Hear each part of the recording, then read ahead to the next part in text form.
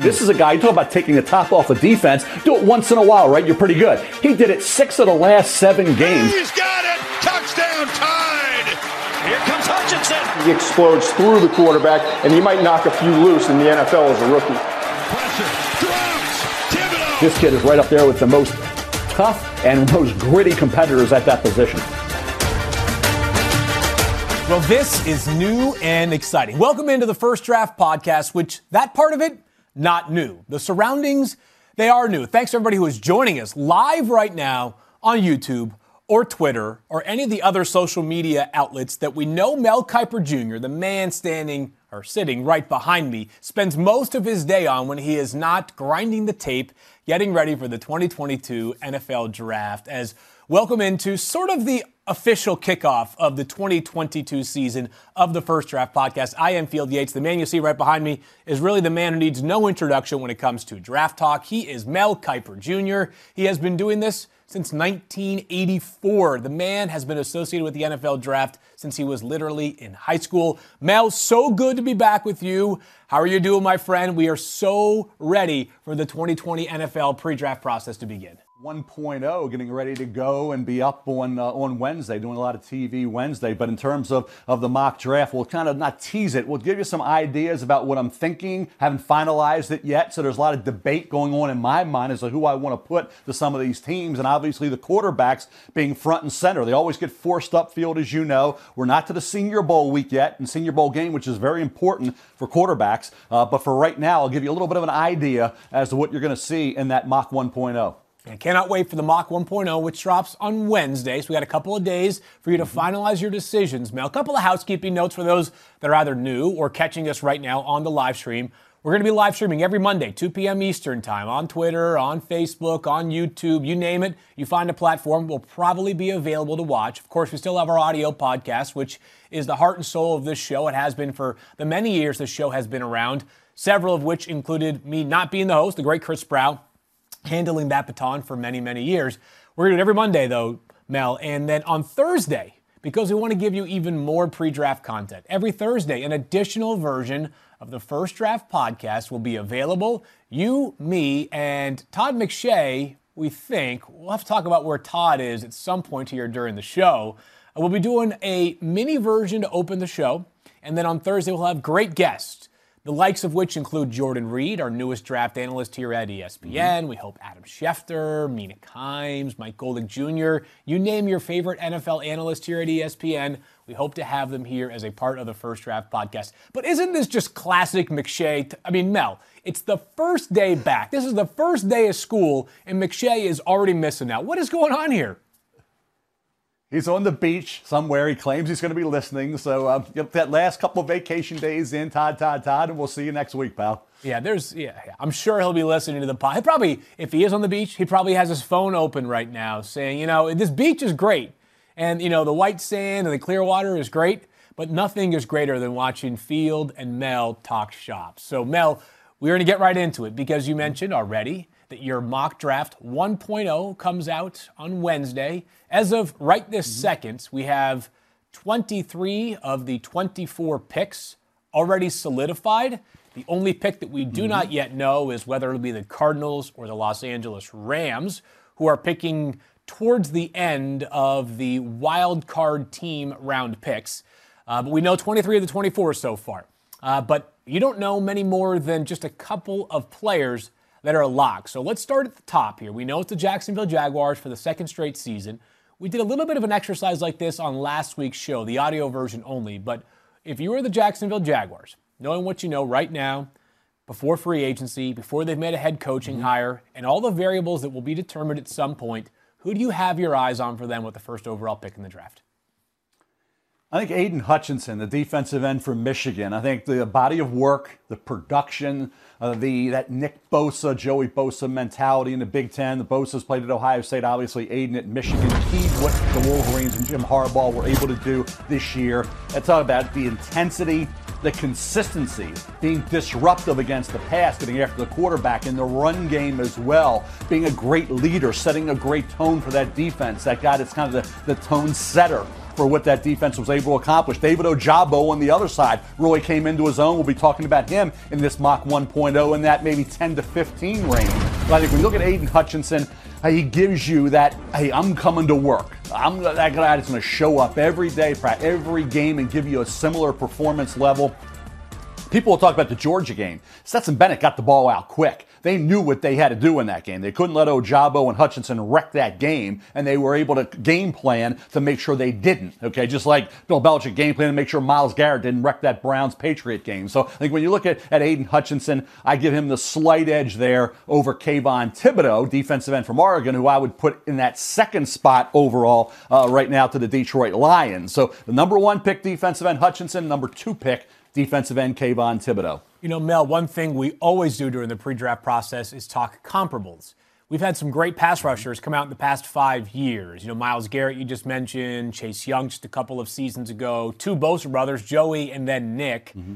Are we talking the same tier of prospect for Aiden Hutchinson, or how would you classify him relative to those guys that I just mentioned?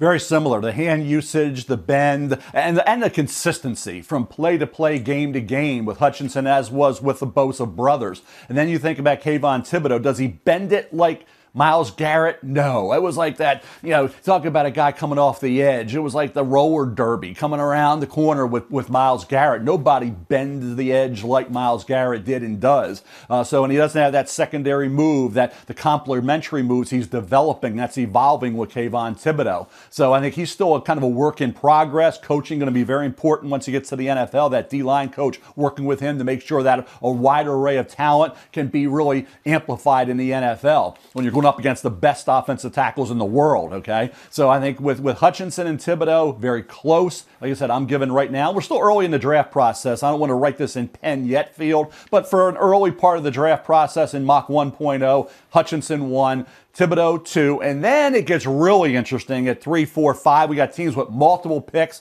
The Giants, the Jets, the Eagles have 3 picks, but the Giants and Jets, this is going to be a key to whether these 2 football teams will catapult into playoff contention. This draft is going to be vital to that. The Jets feel they have their quarterback in Zach Wilson. Daniel Jones is there with the Giants. Got a new head coach, new GM taking over. We'll see how all that goes. But this particular draft, when you have 2 picks in the top 10, you got to make them count. You got to get 2 Pro Bowl caliber performers. You know, Mel, it's really interesting that you talk about those 2 teams in New York that both have 2 top 10 picks, because with the Jets, we can perhaps forecast them a little bit more certainly for a few reasons. Same head coach, same GM as last year. They already have a quarterback that is we're nowhere close to having to make a decision on Zach Wilson. Daniel Jones, that time may come a year from right now, perhaps even this offseason. But with the Jets, time is on their side.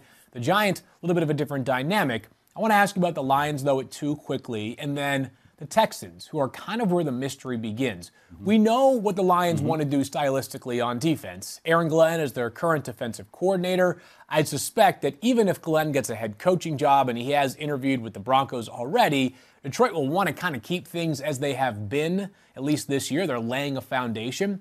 How would you assess Thibodeau's fit with their scheme, or is he one of those players that it doesn't matter what the scheme is? He's that good, he should fit it anywhere.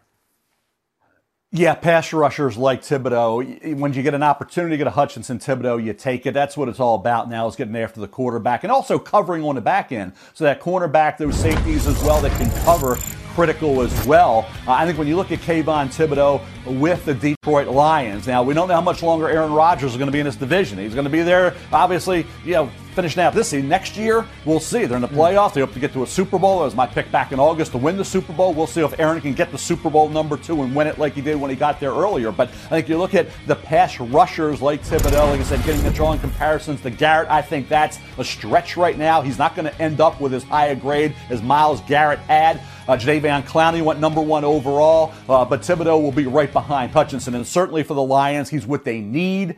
He's what everybody has to have. So when you get that opportunity, you take it. And keep in mind, they pick in the late first round as well, and a pick from the Rams. Could they look at a quarterback at that point? Are you sold on Jared Goff being the guy moving forward?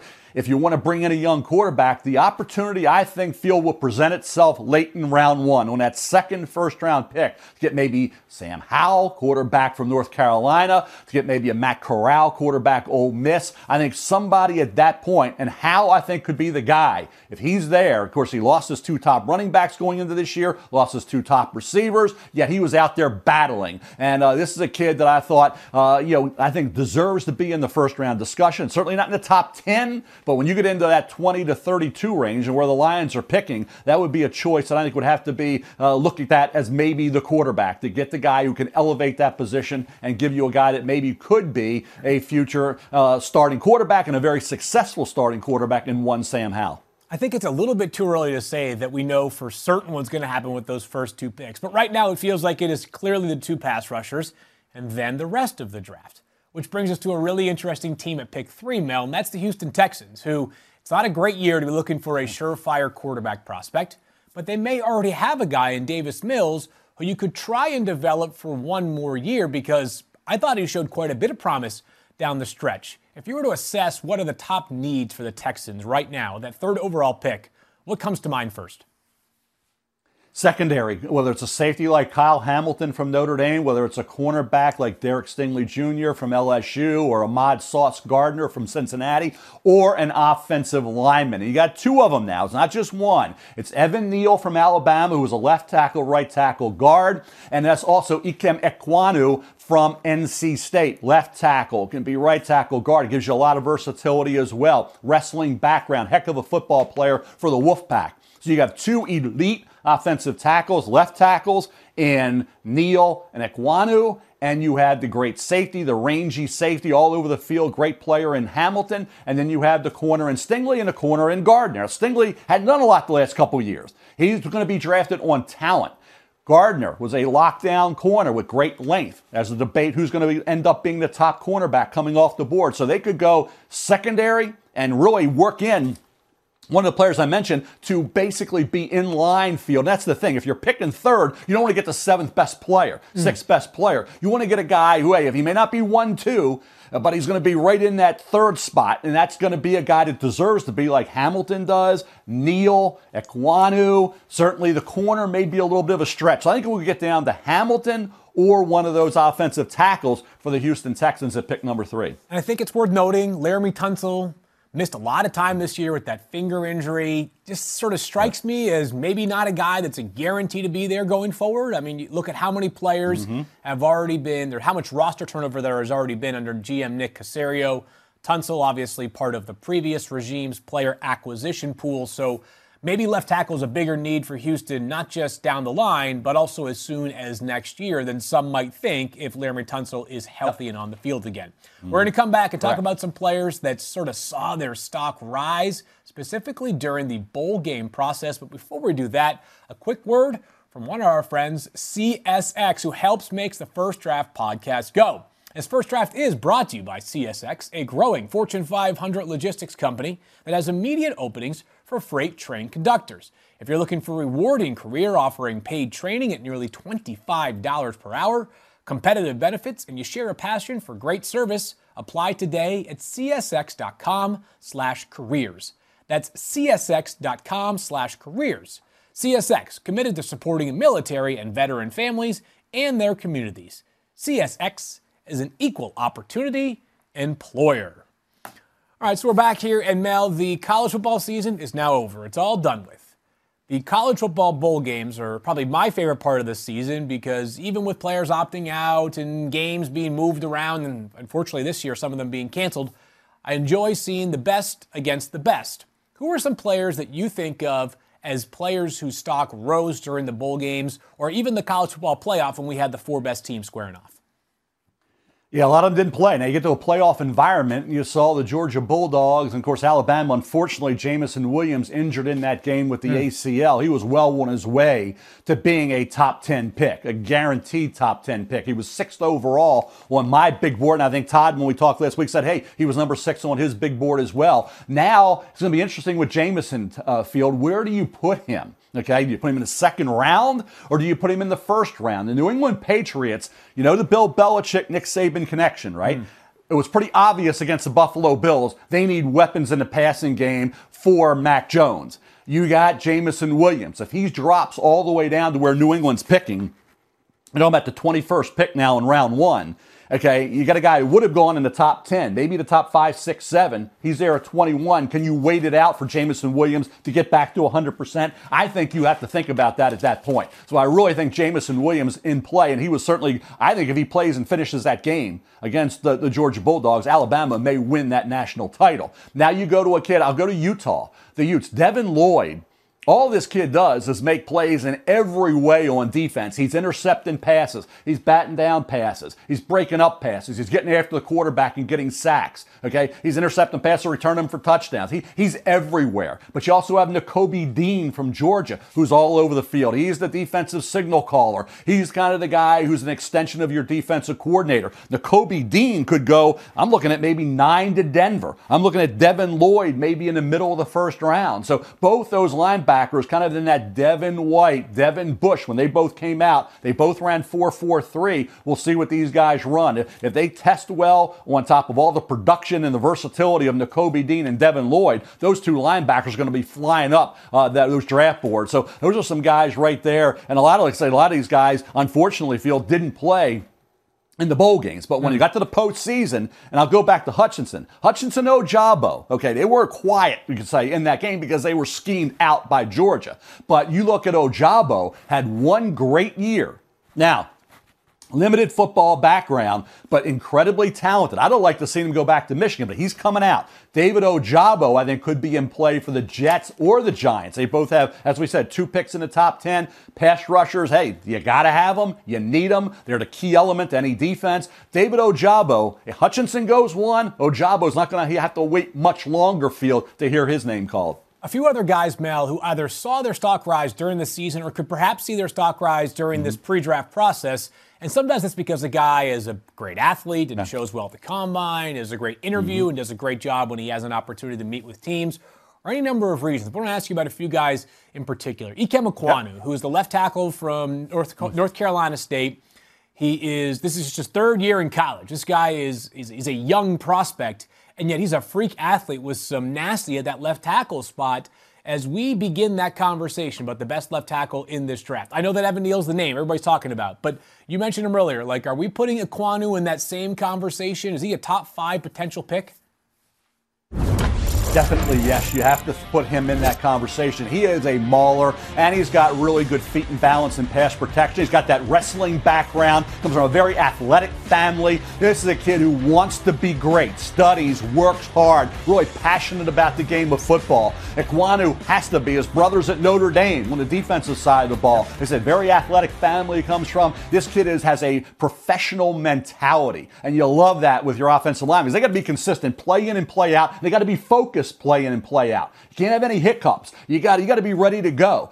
So I think when you look at Ekwonu, certainly the Giants, the offensive line critical to Daniel Jones. The Giants picking at 5 overall. And then, of course, they pick again at 7 right after that. The Giants would have to be in play for Ekwonu. Evan Neal, we said, could be in play for Houston, but also Ekwonu could be as well. I've talked to a lot of teams, Field, as you have.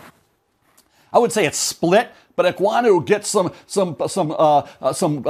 I'd say votes, if you want to say, and some credit for being a great player and being right there, maybe slightly ahead of Evan Neal. So we'll have to wait and see how that plays out. It's very early right now in the process, but it's kind of neck and neck. It's kind of 1 and 1A right now with Ekwonu and Neal, as it is as well with Hutchinson and Thibodeaux to an extent, with Derek Stingley Jr., cornerback LSU, with Ahmad Sauce Gardner, cornerback Cincinnati. These are going to be great battles, positional battles, to see who ends up coming off the board at that position first. But I think when you look at the Jets as well, I talked about David Ojabo from Michigan. The Jets need a pass rusher. Where the Jets are picking, what do? The Giants need a pass rusher as well. What if the Giants ended up with Ekwonu and Ojabo? Okay? Then you get the great offensive lineman and you get the pass rusher. The Jets could use a wide receiver like Drake London, a big target for Zach Wilson to throw to. Well, they love Elijah Moore.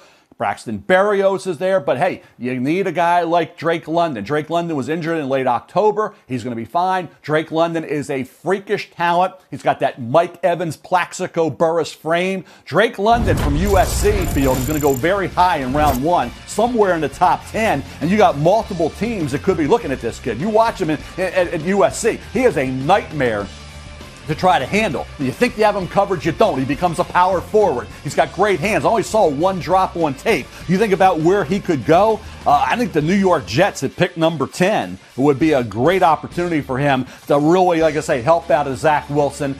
He's only there if you say, well, he did have that injury. He did have the fractured ankle October 30th against Arizona. But you look at the production, you look at the numbers that he put up at USC, you look at the height, the length, the ball skills, the competitiveness. Drake London right now, because of Jamison Williams' injury, now is clear-cut the number 1 wide receiver in this draft. There's no question it's Drake London. It was going to be a battle between Jamison Williams and Drake London. Now with Jamison Williams' unfortunate knee injury, it becomes all the talk. The whole storyline about who the best receiver is now isolated to one guy, and that's Drake London. Mel, just a ridiculous thought and note here. You mentioned his production. You mentioned the fact that that ankle injury took place in late October. It was just before, even on Halloween. He was still named the Pac-12 Offensive Player of the Year. He played in 8 games. Think about that. Like, that is not some tiny conference. It's the Pac-12, where there is certainly plenty of offense in that conference. Pretty amazing to see that kind of accolade assigned to a player who was limited to just 8 games, but he is the real deal. That ankle injury should not be a concern during the pre-draft process. The Indianapolis Combine, about a month from right now, doctors will be able to get their hands on these players and get a full medical evaluation. One more player that you mentioned the name of a couple of times, and I loved watching him. I think he's got a great nickname as well, is Sauce Gardner, the cornerback from Cincinnati, who fears no wide receiver. What kind of prospect are we talking about for Sauce Gardner? And how high is too high for Sauce? Like, is there a top 10 match for him in that first 10 picks based off of who was available, or you say where he should be available and who has picks in that range? Yeah, there really is. There's a great opportunity for him. We have to see how they all test out. That's really the difference maker. If you get a couple players equal in grade, obviously who tests better will get the edge. That will be the difference maker. But you look at the versatility of Sauce Gardner in terms of the length. And then you talk about Drake London with his great length. You need guys to cover these big receivers. I mentioned Mike Evans, okay? There's got to be a guy with his kind of height, his kind of length. You see the long arms. That's a key to any position except quarterback and running back. Arm length is pivotal in the evaluation process. The ability to basically anticipate and make plays. They didn't test them that much because obviously Kobe Bryant got a lot of attention on the other side with Cincinnati. But when they did, they came up far short of getting what they wanted, which was results in the pass game. Gardner was a lockdown corner. You look at teams like Atlanta at 8. If they don't go with the quarterback and they went corner, certainly could look at either Stingley or Gardner. Minnesota Vikings at 12 certainly could look at a corner as well. I think both these corners probably off the board by pick number 12. And I'll tell you what, I said it earlier, talk to NFL people. It's not just Stingley. Gardner's right there. And Gardner played. Stingley since 2019, the national championship year with Joe Burrow and Chase and all those great players at LSU that are in the NFL right now starring. Okay, 2020, obviously didn't go the way you would want. 2021, same thing. So you think about Derek Stingley Jr. with some of those injuries and not playing, not performing when he was out there to the level he did in 2019. You got to go back to 2019, trust what you saw, what he had with 15 pass breakups and 6 interceptions, and look like as good a corner as you'll ever find. Forget about the last couple years and just basically take a leap of faith on Derek Stingley Jr.'s talent. And you take him ahead of Sauce Gardner. If you're a little afraid of that and you're scared off a little bit by the 2 years that didn't go the way of Derek Stingley Jr. and LSU, then you go to Ahmad Sauce Gardner from Cincinnati with that great length and the ability to go out and be that lockdown guy and be able to match up against those tall, long receivers with those great ball skills and that power forward mentality. Then you look at Gardner. Bottom line is both those kids, Stingley Jr. and Gardner, are going to go within the early to mid portion of round 1. I saw the Chiefs put up 42 points. I saw the Bills put up 47 points. I saw the Bucs put up 31 points in basically 3 quarters. You need cornerbacks in today's NFL with all of these high-flying passing attacks. And you also need a quarterback to pull the levers of your offense, Mel. But this year is not going to be a draft that is defined by the quarterbacks, especially when you juxtapose it to last season when we had 5 go in the top 15, and the 5th of those, Mac Jones, had the best rookie season. So all those guys have bright futures in the NFL. But if you were to sort of guess, as of right now, and this is a January 17th guess, so 3+ months till the draft actually begins, how many first-round quarterbacks do you believe we'll have this year? I'd say a maximum of 4. Okay. Minimum of 3. How's that? So I'm going to probably go 4 in this mock 1.0. I think when you look at how high, they always get forced up. Remember, Senior Bowl week and Senior Bowl games, really important, Field. We've seen that in the past. That's defined where a lot of these players go. Jim Nagy does a great job bringing those guys down there. Then you have pro days, combine after that. That's a great jump start to where you could end up on April 28th. In most cases, quarterbacks between now and then will ascend, and they will get forced up. Their grade might be at 15, 20, 25, 30, but they're going to go top 10 to 15 because, as you said, it's the most important position in all the sports. Take any sport out there, the quarterback in football is the most important position in any sport, in all of sports. So you got to have that guy. You're going to reach a little bit. Talent usually will win out. Okay, what do you do here? You got Kenny Pickett, who had 50 career starts, right? He's a veteran. He's a 24-year-old rookie. He's going to be. He's a guy coming with Mark Whipple, did a great job, quarterback coach, coordinator. Mark's now at Nebraska, but when he was at Pitt, did a great job working with Kenny Pickett. Kenny Pickett is, and I hate this term, and I'm not going to use it, so I shouldn't even say it. Talking about NFL ready. The worst term any analyst can use is NFL ready. And they'll say that about Kenny Pickett. I'm just going to say he's Derek Carr, Andy Dalton. He's somewhere in that Andy Dalton, Derek Carr mode. That's what you're looking at with Kenny Pickett, okay? The guy that has the incredible upside, if you say Pickett doesn't, okay? And the one thing about Pickett's going to be important, hand size. I talked about length. Field. For every position except quarterback and running back, arm length is vital. Whether it's tackling, whether it's catching footballs, breaking up passes, keeping defensive ends away from your body, keeping offensive linemen away from. Bottom line is arm length is critical. Okay? You think about hand size for quarterbacks. It hasn't always mattered. Some of the guys with the biggest hands have busted out. Some of the guys that don't have the big hands have been great, okay? 9's kind of the number. Is it 8.5, 8 3/4, 9? We'll see. I'm not going to factor that in that heavily, but that will be where's the gloves on both hands, okay? All those things will be scrutinized and talked about. Just going to give you a heads up to that. You will be hearing a lot about hand size and the wearing of the gloves like we did with Teddy Bridgewater. Kenny Pickett is going to be in the top 15 of this draft, okay? I think I wouldn't say it's guaranteed, but he's going to go somewhere in that top 15, top 20. Okay, top 20, because you have New Orleans picking at 18. I think that's as far as he may drop. But you have Malik Willis from Liberty, formerly of Auburn. Malik Willis in 2020 was outstanding. This year, he fell back a bit. You go back to Middle Tennessee State, he threw 3 picks. He threw 3 picks against Louisiana Monroe. Didn't play great against Ole Miss. They were outmanned against Ole Miss, so you don't hold that against them. Malik Willis has great talent. And Malik Willis' talent could win out and make him maybe the first quarterback taken. How high, Field? You have Atlanta at 8, right? You have Washington at 11, okay? One of those two teams could certainly, or both, could look at quarterback. So you could have Willis and Pickett going that high. You could have Minnesota at 12 look quarterback. I mentioned New Orleans at 18. You have Pittsburgh, okay? Pittsburgh could be definitely looking at quarterback. They're at 20.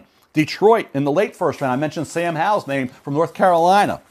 If you're looking at quarterbacks, that's as far as I would drop it right now. And I would say Desmond Ridder, I think right now would probably be in the second round mix. I would have had Ridder in the first round, Field, had it not been really for the Alabama game. Yeah. You know, there were opportunities in that game. He had passes batted down. He airmailed one to Pierce, who was open on the slant for a touchdown. If he'd have played a little better and didn't look overwhelmed in that game, I think we would have been looking at Desmond Ridder maybe in round 1, but instead we're looking at him in round 2. This is going to be, and it's sort of a question in vain because last year is last year and this year is this year. It doesn't really matter. But just so people get sort of a perspective on how these guys stack up. I believe Mac Jones was 5th on your quarterback rankings last year. He was 4th. 4th. Okay, excuse me. And 5th was, who'd you have 5th last year? Trey Lance. Okay, so you had Trey Lance 5th. Trey Lance. Where would Trey Lance rank in this year's draft class? Or maybe put it differently. If Kenny Pickett is your number 1 guy this year, where would he rank last year? Would he have been behind Trey Lance, ahead of Trey Lance, ahead of Mac Jones? Where would he stack up? They would have all been behind, and it would have been a gap there. Trey Lance was kind of the wild card. Remember, he was a 1AA quarterback, only played the one game. That was against Central Arkansas. Okay, need to work on his accuracy and tweak that like Josh Allen did coming out of Wyoming, but tremendous talent. And that running skills, he beat teams with his legs as much or more than he did with his arm at North Dakota State. Great mind for the game, great work ethic, great passion as well. So Trey Lance certainly was deserving of going where he did, okay? Mac Jones dropped to 15. Okay, he was my fourth highest rated quarterback. My third highest rated quarterback was Zach Wilson. Second was Justin Fields. First was Trevor Lawrence. So that's the way I ranked them last year. But to answer your question, Field, Pickett, Willis, they would have been behind those five. And like I said, they're still going to get forced up. You're going to have quarterbacks go inside of 15 this year. I believe Pickett and Willis certainly could. Okay, we'll see about Matt Corral. Matt Corral maybe in that 20 to 32 range. Some think second round. I think maybe he sneaks into the first. Sam Howell, North Carolina. I think he can sneak into the late first. But I think the two definitive top 20, top 15 picks right now, maybe even top 10 if Atlanta looks at a quarterback, would be Malik Willis from Liberty and Kenny Pickett from Pitt. Right now I have Pickett number 1 on my quarterback board, Willis number 2. You mentioned Matt Corral just a moment ago. He is the Ole Miss quarterback who did get hurt during his bowl game, and obviously we're going to monitor what kind of recovery is required for Matt Corral and whether that'll impact him at all during the pre-draft process. But might he be the kind of quarterback? Because I do believe that quarterbacks can elevate their draft stock as much as any other position during the pre-draft process, because they're the ones that have to impress on the whiteboard and during the interview process and things that are sort of more under the intangibles label than the on-field label. Could he be a quarterback that sort of drifts up that board, maybe to the 20-ish range in terms of first-round picks? Possibly. I think in terms of Matt Corral, what you saw at Ole Miss, running that RPO offense, being able to throw the football at any point on the field, when he was at 100%, he played through injury. He's tough. He's gritty. Certainly gives you that running dimension. Boy, you as a defense, you're in that man coverage. He can run for 15, 20, 25 yards and really beat you with his legs as well as his arm.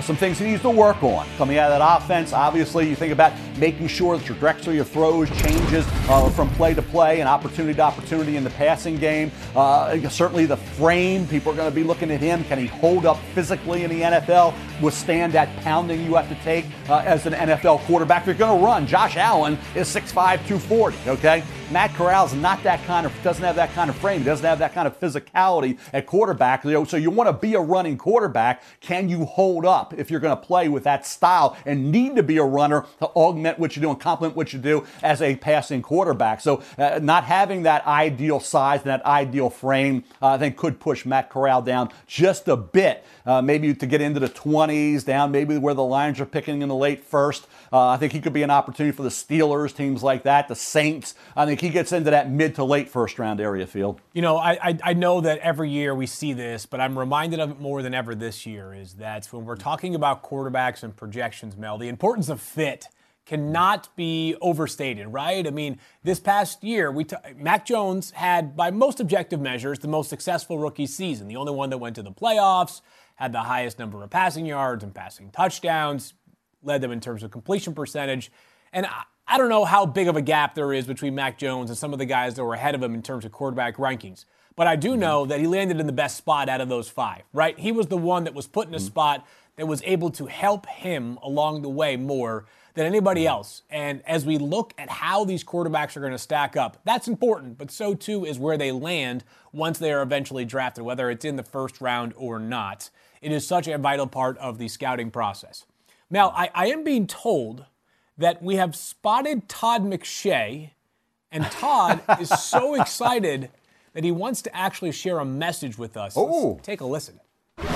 So some of you might be wondering, why is McShay calling in to the First Draft podcast and sending in a video when it's the First Draft podcast with Yates, Kiper, and McShay? Well, let me tell you why.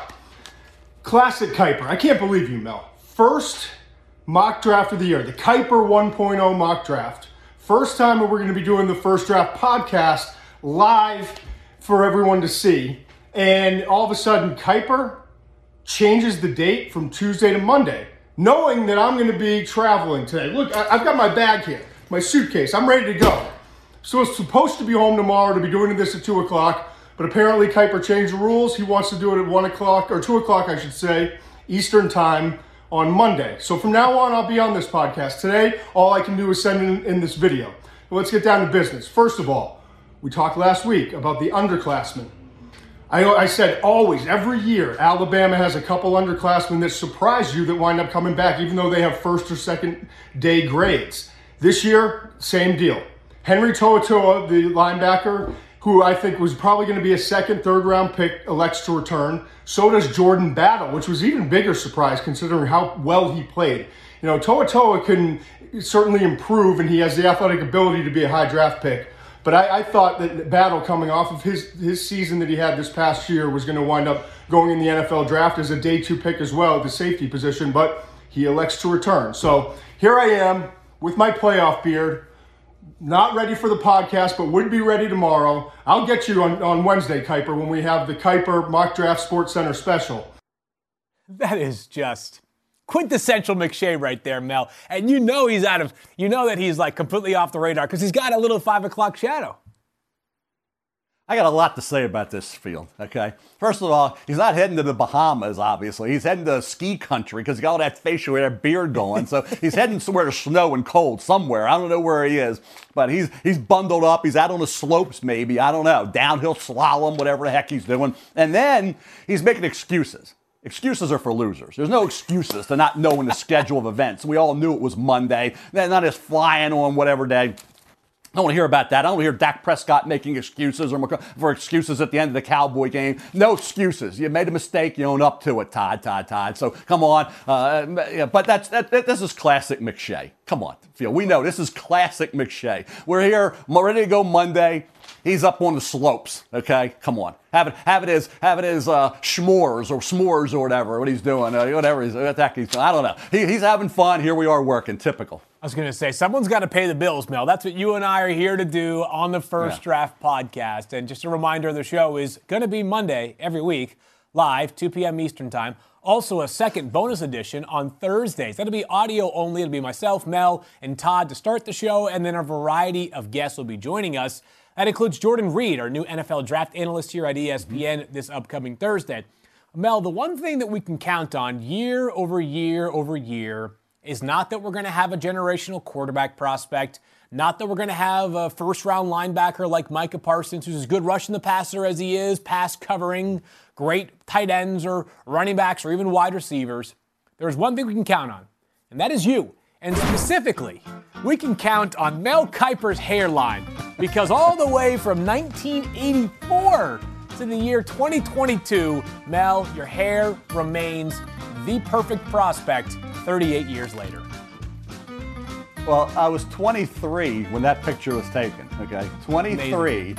I'll be 62 in July. So a lot of years have gone by since that hair was going crazy back in the day when everybody said, you got to get a haircut, you know? And I always refused, Field. I never listened to that advice. But that was at 23. Now we're at almost 62. And things have kind of changed a little bit over the years, Field. Not much, McShay contributed to this. McShay had a lot to do with all this going on and leaving me since he took over years ago at ESPN as well. Mel, I got to tell you, maybe a little bit, but it hasn't changed all that much. It's a testament to you. You have excellent hair. You're too kind, Field. We love seeing it every single year. There are certain things we can count on in life, one of them being Mel Kiper's hair, and of course, your great draft coverage. And again, this is just the beginning. We've got a great ride ahead of us for the next 3.5 months. By the way, here's the mock 1.0. Can you see it? Look at that. I can see if I look into my monitor. Nice and close. All right. Mock 1.0 Wednesday. It'll be available on ESPN Plus, the first of several. And we also will be having a show, 5 p.m. Eastern time, ESPN2. Myself, Mel, of course, and Todd, 5 p.m. Eastern time on ESPN2, a live mock draft reveal from Mel Kiper with Todd's insights as well. Mel, great stuff here. We are officially off and running with a new season of the First Draft podcast and a new format as well. Catch all of our video on demand and, of course, find the audio podcast wherever you get your podcast. Mel, happy Monday to you. Hopefully you get some vacation like Todd. We'll talk to you again sometime soon.